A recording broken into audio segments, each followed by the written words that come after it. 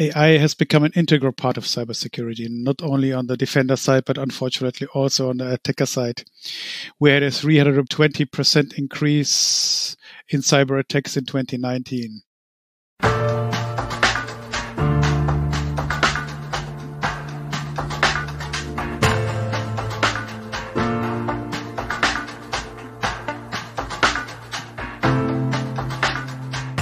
Welcome to a brand new episode of our podcast, Human and AI, Mind, Machines, and the Great Descent. Thanks that you tuned in again to listen and to geek out with us over the fascinating field of AI and the role of human. We are Uli and Avery, your hosts for this episode, and we're super excited to welcome our today's genius mind, Jan Pospisil. Jan is the head of AI and security analytics at Siemens Technologies Cyber Defense Center. Jan wants to shape digitalization through cybersecurity and combines an open mindset with a software development competence. But I guess that's enough for an introduction. So let's dive right into it. Jan, we're super happy to have you with us today and that you are taking some time off your busy schedule to be the guest on our podcast. How are you and where do we catch you today? So thank you, Avery and Uli, for having me on a podcast. I'm very happy. I feel fine. And in times of pandemic, you, of course, catch me in the home office. Where else? Yeah, where else, right? So, Jan, we've met actually also in previous roles and responsibilities you had, right? Prior, actually, and you were always driven by analytics, actually, and data centric, and now you're somehow heading the cyber defense, right? Especially that sounds pretty dope. Nice, right? Head of AI in Cyber Defense Center. That's the hard task. Maybe what exactly are you doing, and how did you end up at this kind of profile? Was it always, software and cybersecurity? What is always, some kinds of the aspirations? Yeah, so probably let me answer the second part of the question first. So how did I end up in this job? To be very honest, accidentally. In 2017, I think it was 2017, I was working on industrial manufacturing problems like predictive maintenance, quality improvement, and digital twin, when somebody from Cyber Defense Center knocked on my door and asked me to help him with some problems. That year, cybersecurity attacks increased by several factors, and it was obvious that the attackers had upgraded somehow, or not somehow, but heavily, and were relying more and more on automation and also possibly on the first beginnings of AI. So they don't tell you really what they do, right? This guy from CDC explained me the use case, some basic on the attack techniques, and provided me with data. Good luck. There you go. And it turned out that certain AI methods respond to that use case very well, and I could help them to detect certain types of attacks. And to be very honest, I became fascinated by cybersecurity, and I changed my job. So my today's job, or better, the job of my team, you can divide into three areas. So the first is the automation of cybersecurity processes, where my team supports our cybersecurity analysts, or let me call them cyber hunters, through automating their triage processes with AI-boosted dashboards or AI-supported pre-processing of data. The second area of application is the detection of, let me say, possible attacks in very fast or high data volumes processes. What do I mean with that? In our corporate network, there are infrastructures that produce cybersecurity relevant events at a velocity of approximately 30 to 80,000 events per second with the corresponding amount of data. And this is, of course, beyond human perception, and such amounts can only be processed with the help of AI. The third area, or the third application class, also has something to do with problems of human perception, namely with the fact that human perception is simply unsuitable for detecting patterns in high-dimensional data or inside very noisy information. So that's it, data with a very low signal-to-noise ratio. And AI, for some reason, is very good on this topic.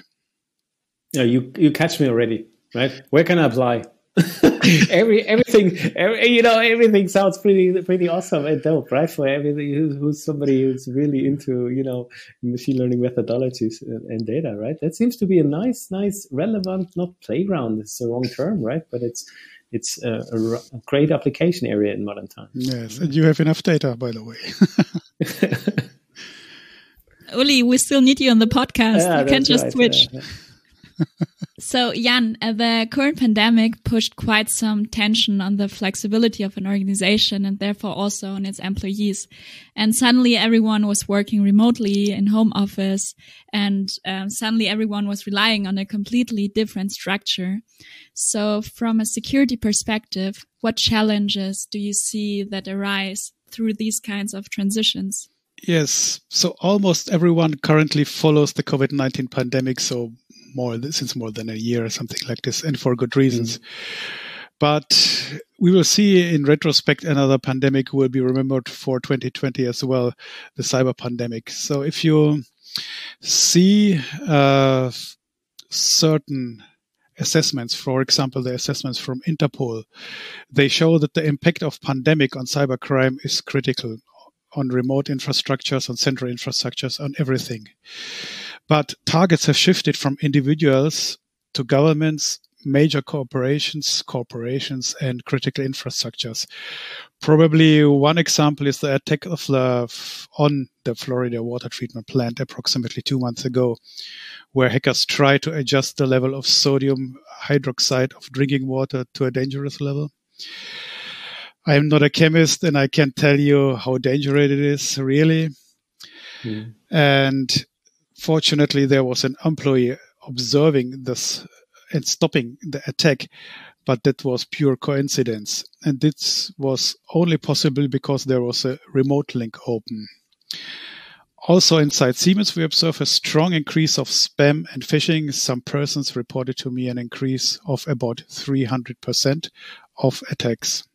But in CDC, we are still in comparatively good position. Our CDC and CERT have proven to prevent most of the attacks. And in the rare cases where attackers could compromise servers, we were immediately able to isolate them and disable the malware. Even most of the people work from home, our protection level is still high. That's probably different to some universities, to governments and things like this. To be very honest, I'm a little concerned of small businesses, governments, and public infrastructures with small IT budgets, which could not afford to have their own teams. And maybe I think there probably should be more cooperations between public and private sectors if you want to fight threats effectively. So that's at least my opinion. Because that means that you need to have some kind of competence center in a corporation by itself in order to react fast and be acknowledgeable. Or why do you think these kinds of collaborations should work? So I think if you cannot build up your own competencies, which is, to be very honest, very expensive. Only big companies can afford this.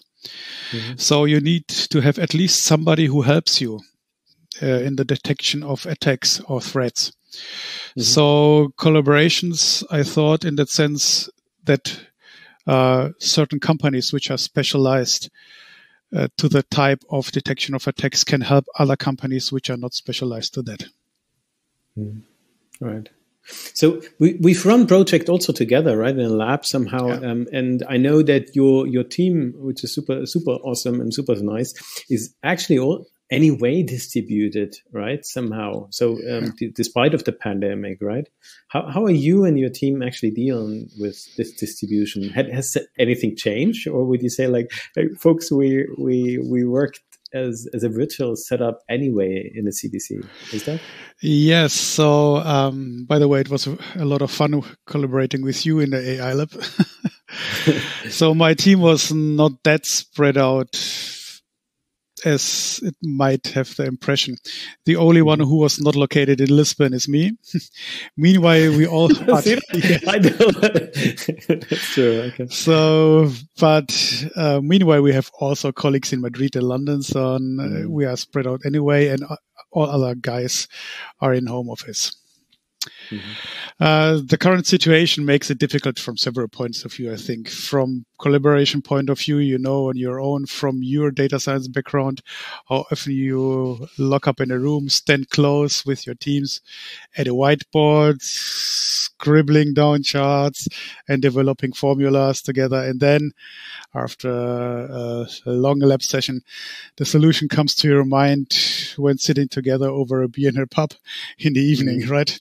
That's right. Yeah. So, despite of many technical tools like Teams, Concept Board, and all this stuff, you don't reach this level of creativity, to my opinion. And from the sense of belonging together of the team, it's a disaster, to be quite frankly. We had to onboard new colleagues remotely. We didn't meet them personally up to now. And also for the other colleagues, we had to introduce proper rituals to keep them somehow together. For example, we split up work packages more than necessary and distributed tasks among more team members just to force increased communication and to ensure that no one works alone on a single task. This ensure, of course, forced communication between the team members. So that's the sense of that, right? And we have also introduced virtual pub events, virtual cooking events where colleagues share an after-work beer or cook gnocchi together in front of the webcam. This was a lot of fun. But anyway, it does give you the feeling of a pub visit. But the advantage of it is this, that you don't have to drive home after drinking a beer, right? Yeah, definitely. But yeah, I strongly agree. Like those personal interactions, they're really missing, and nothing can substitute the after work beer, like the real one. And so Jan, I stumbled upon a quote by Stefane Nappo, and he said, "It takes 20 years to build a reputation and a few minutes of a cyber incident to ruin it." So when was the last time you felt this few minutes momentum? The question is not fair, but yes, you are so true. That's so true. Cybersecurity service can be seen like an insurance sometimes, or in a certain respect. You pay for it, but hope that the emergency never occurs, right? But if the emergency occurs, you expect the insurance company to limit the damage and to solve your problem as quickly as possible. Cybersecurity services are very often viewed similarly by customers. If you fail to deliver on this promise, the customer will not only turn away from you forever, but will also tell the rest of the world about it and ruin your reputation, maybe on social media and everywhere else. This task is, of course, difficult. A hacker only needs to be successful once. And I'm so happy that I never had to experience such a situation, to be very honest. When I joined the CDC in 2017, I found such a professional, experienced team that has kept away any major incidents from the corporate network until then and still does today. And to be honest, I try to make my contribution to it as good as possible. So no heart attack because of incidents. No, we have always minor incidents where a group of people probably get compromised by a malware or something like this. But this was always, the team always could limit it to only a few computers and immediately shut down the whole attack. So that's really cool.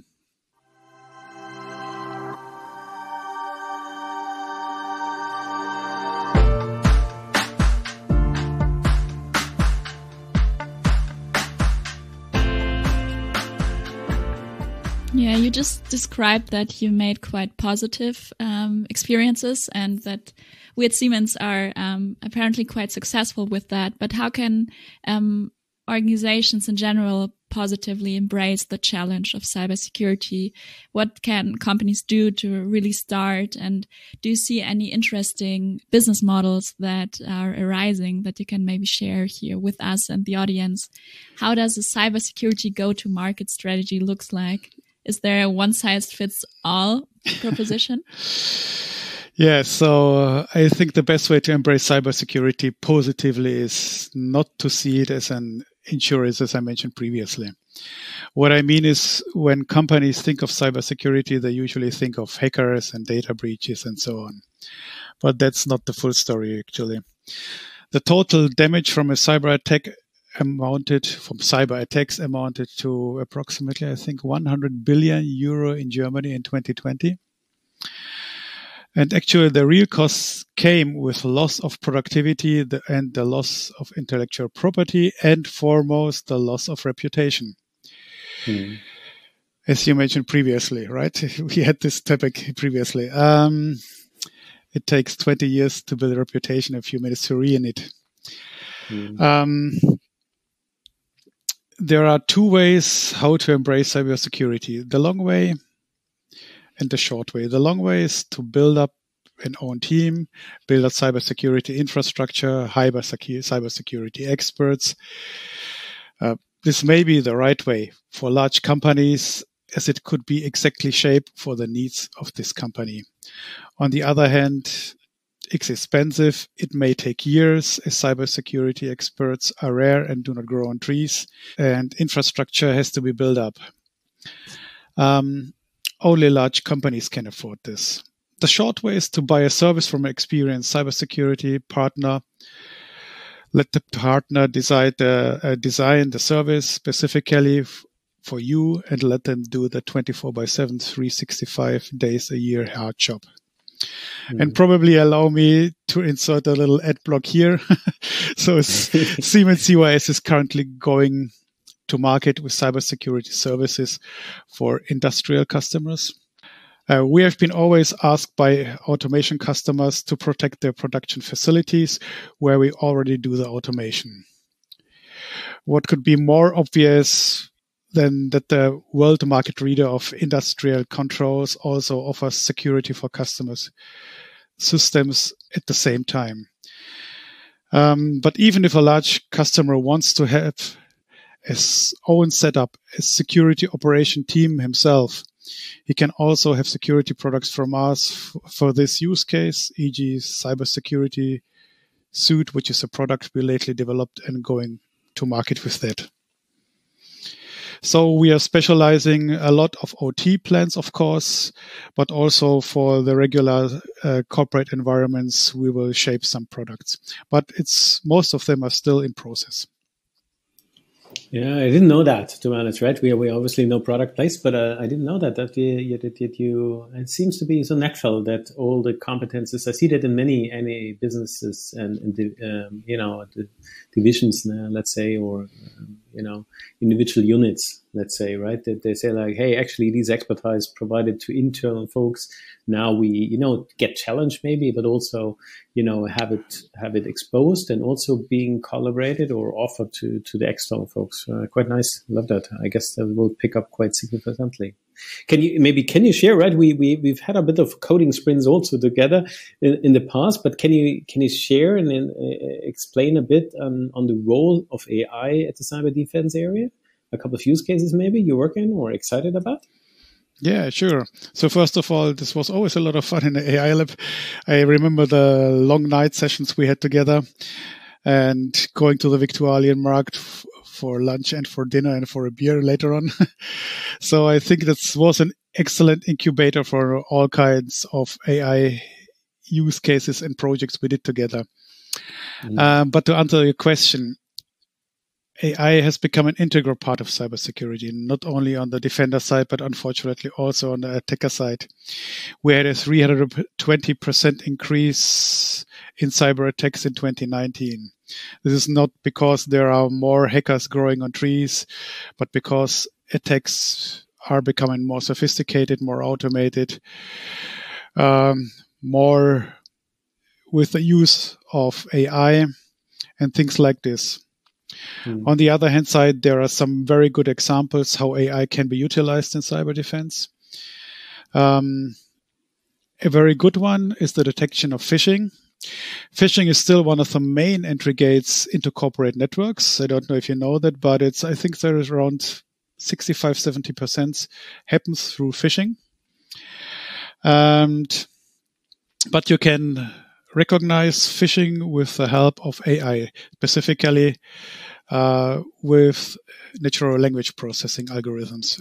Recent developments. So phishing means I got an email and somebody said like, "Hey, my name is very famous person. Yes. Please click here." Right? This is the phishing. Exactly. My name is something like your boss or something like that, and please provide me with this information, or click on this link, or click on the attachment, and things like that. Or pay me an amount of $1,000 or $5,000 or $10,000 on my bank account following here. So, and it turned out that the text used there is not completely random. So recent developments in transformers like BERT models, GPT-3 models, and all other variations like Roberta have proven to detect phishing very reliable.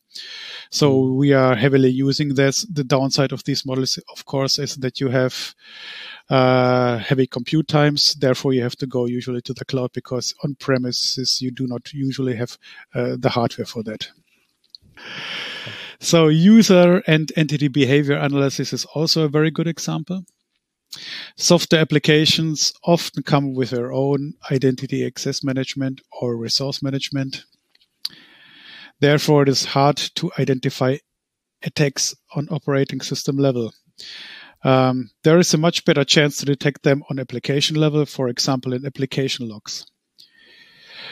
What you can do here is to model the normal behavior of users, how they behave and what resources they access in usual times, and look then for deviations.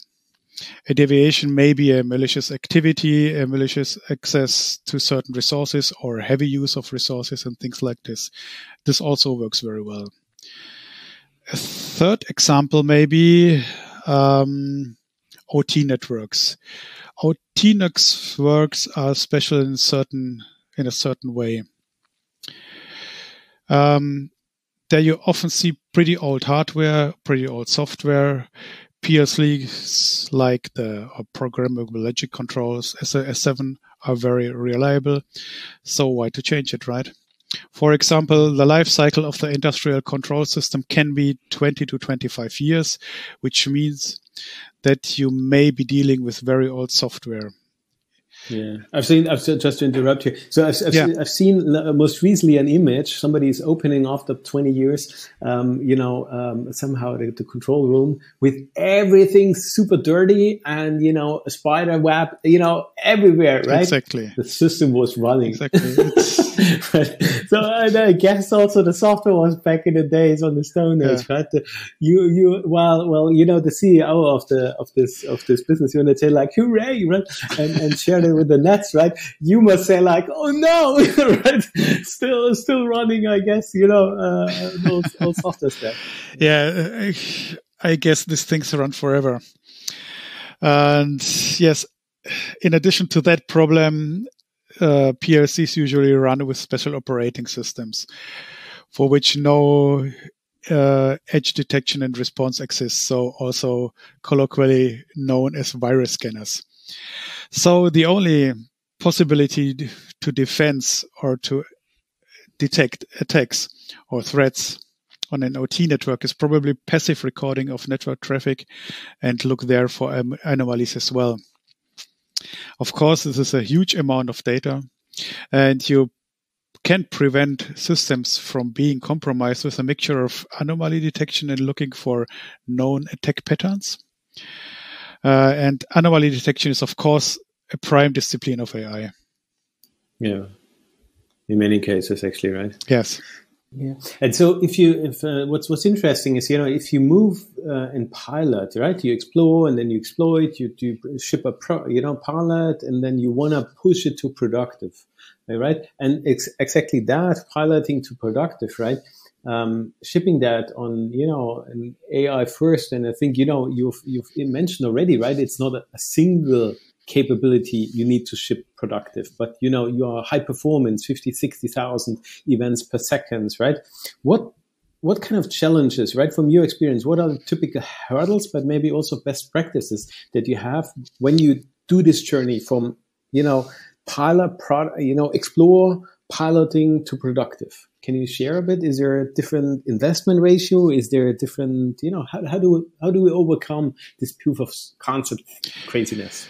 So I know exactly what you mean. I remember you asked me once to do a presentation exactly on that topic, to how we get from POC to production, right?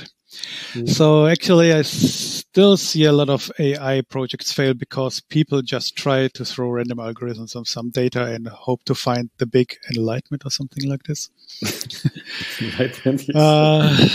So there's actually, to set up a project properly, nevertheless, in which domain you are in, takes a lot of steps and never starts with the data science, to be very honest, so with a POC on the data. First, you have to select the right business or use case with a relevant business impact. Then you need to find the right team. So, to my opinion, first and foremost, you need a sponsor who should be as high as possible in management. And he should also feel responsible for the project.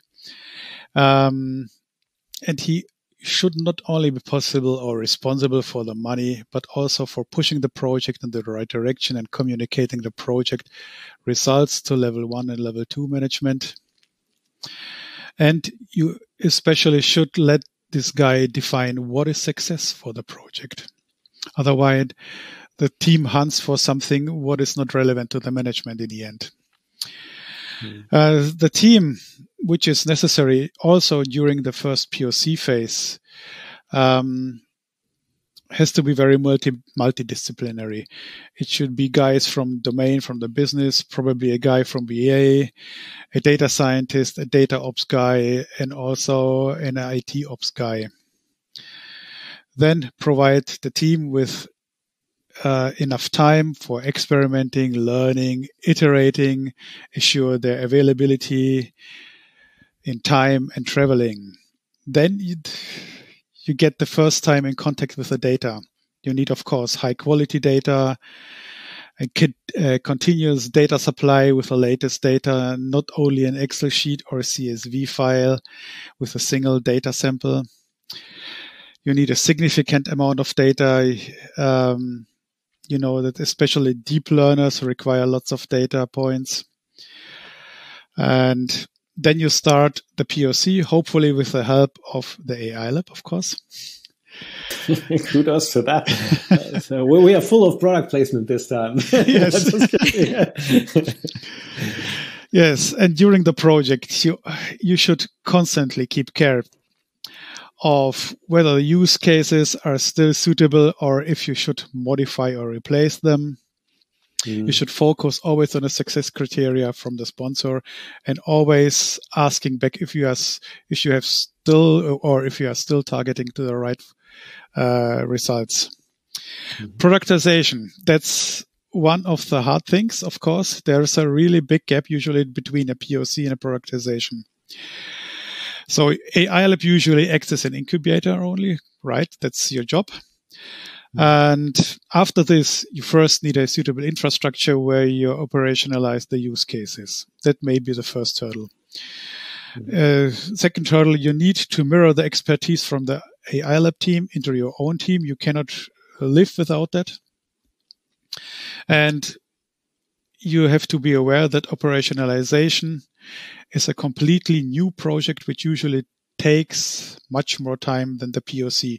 The ratio here is usually around 1 to 5. So if your POC takes 2 months, so your operationalization usually takes something around 10 months.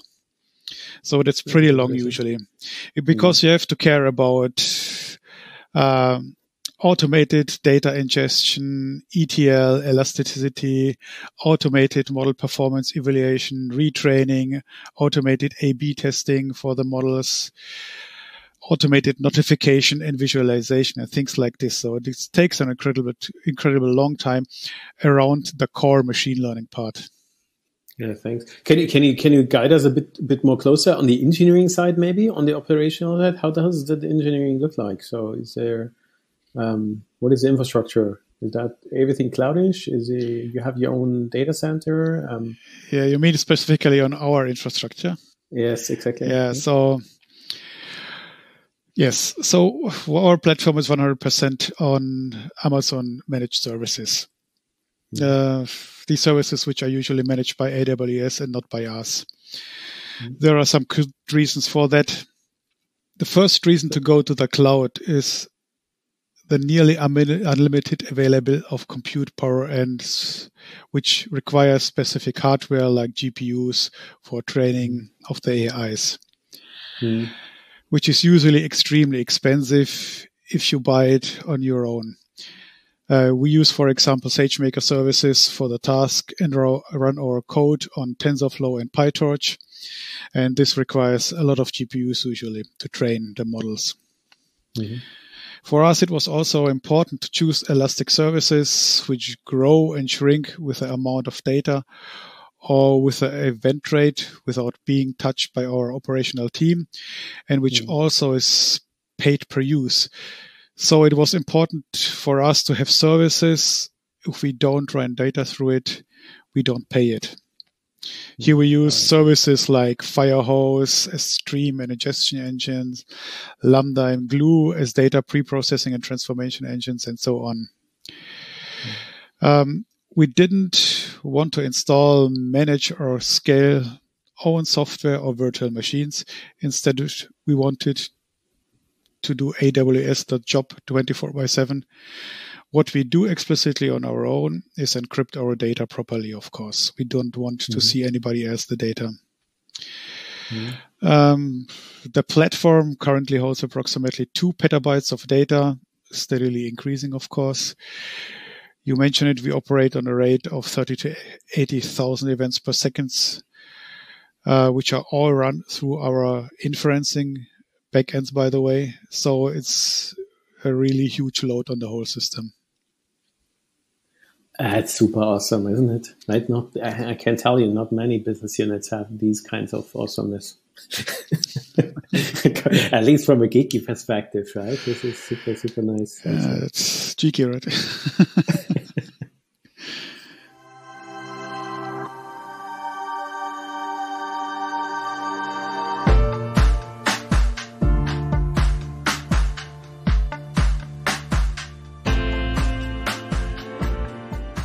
So Jan, what role does data then in the end really play in this whole construct that you just described?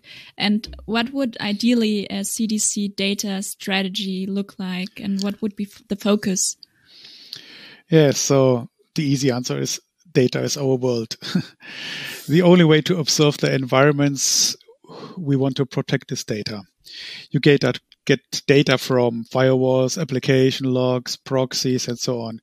You can use historic data to analyze attack strategies, to observe malware, lateral movements, data exfiltrations, communications of malware with malicious internet hosts, and much more. So without data, no way to do our job properly. At the same time, data is our most critical asset. So you see somebody is logging in, which documents he is working on and all this stuff. Therefore, we encrypt all of our data. We encrypt it for each customer separately. We regularly exchange keys on the data. We do backups on a regular basis, and we make the data analyzable and searchable, of course. So that's our whole strategy. Data is in the center of all, and don't lose it, don't disclose it, and make it searchable. Yeah, nice.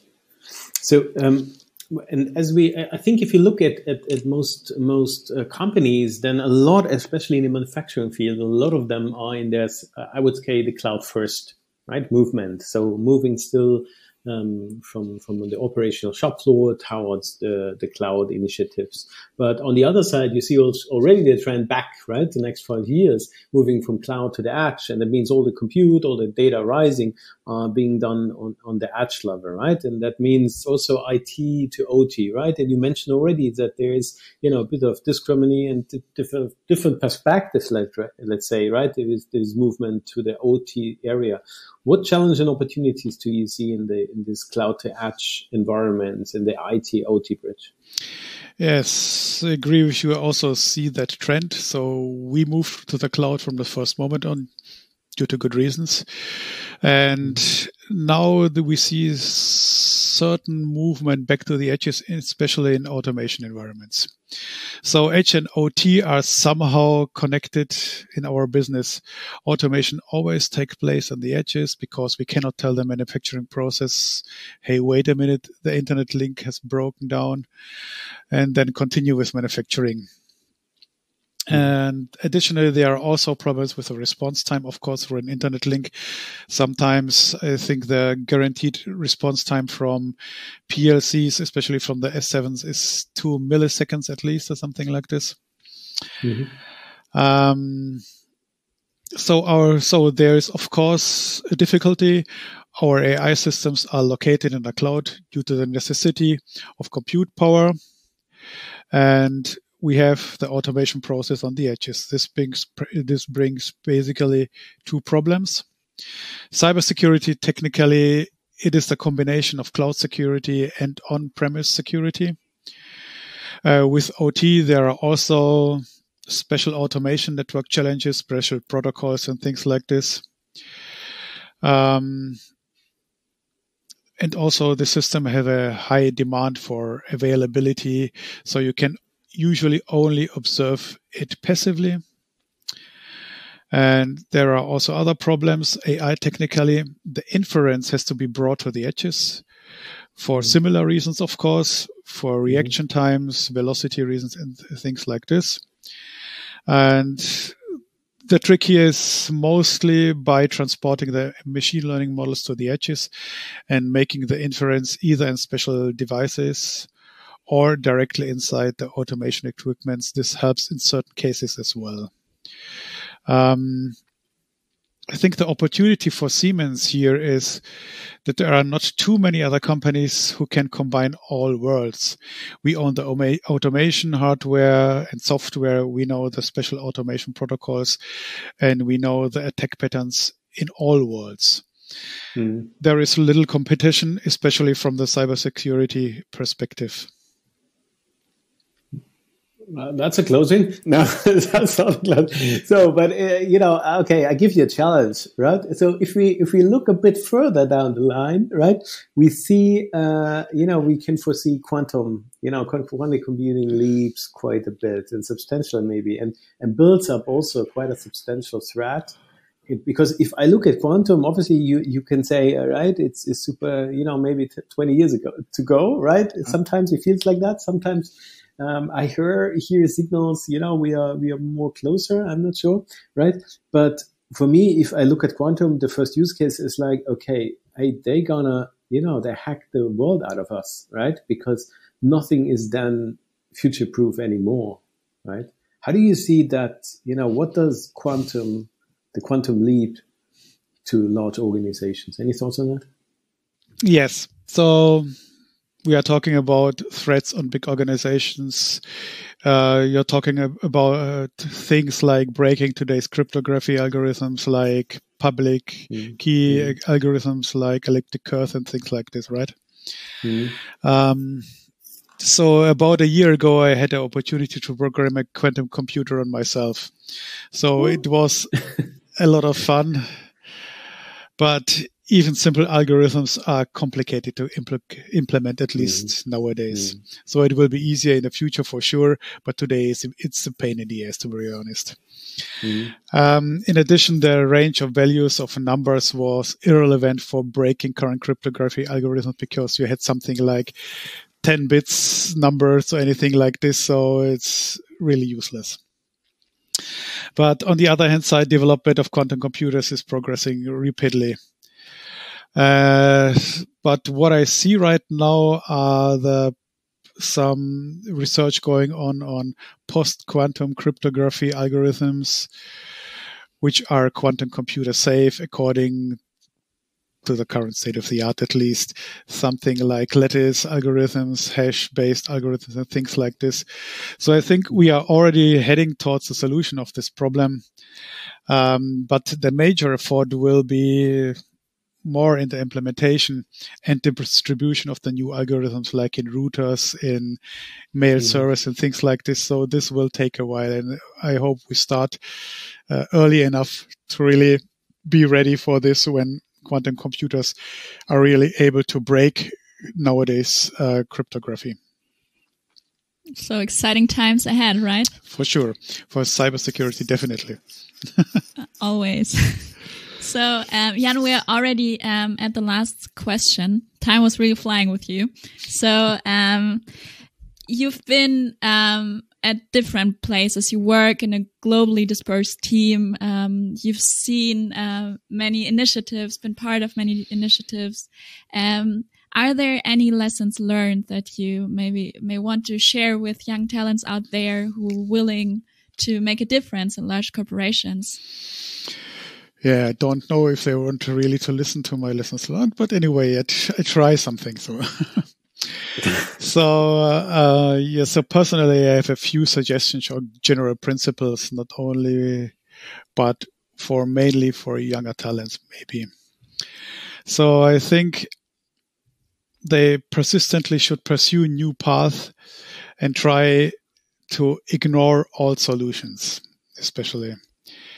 Then they probably should develop a passion for everything you do.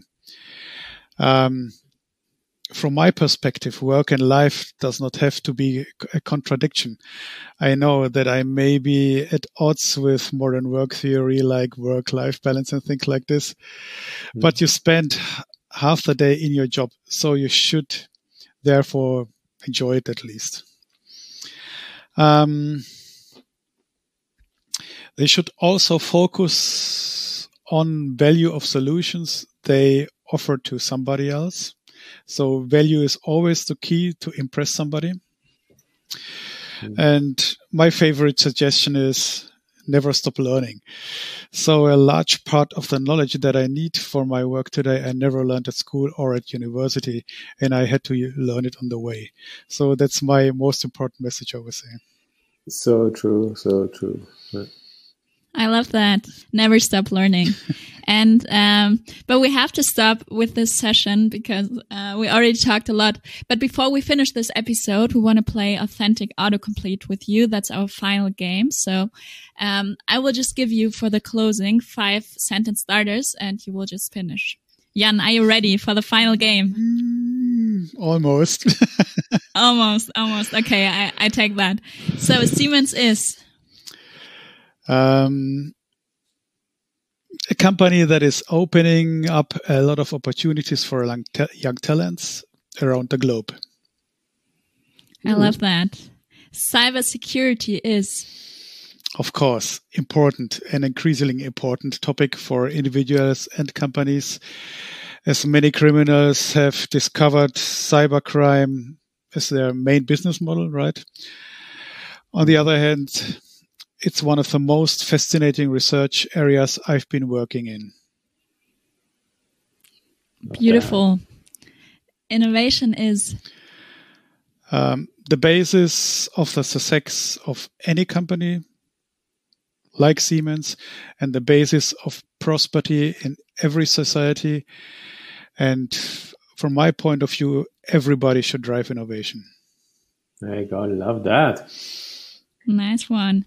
The world should have more of? The world should have more of. That's a good question. Young talents, probably. Nice. Love that. Yeah. And the last one, but that's a quite tough one, but we will pose it anyway. So if I could invent a rule for everyone in the world to follow, it would be? Wow, that's a tough one. So you want to save me the world, right? Yeah. So there are so many. You do what you have to do. Yes. So there are so many answers to that around. I don't know, justice, equality, turn off the mobile phone in the cinema and things like this.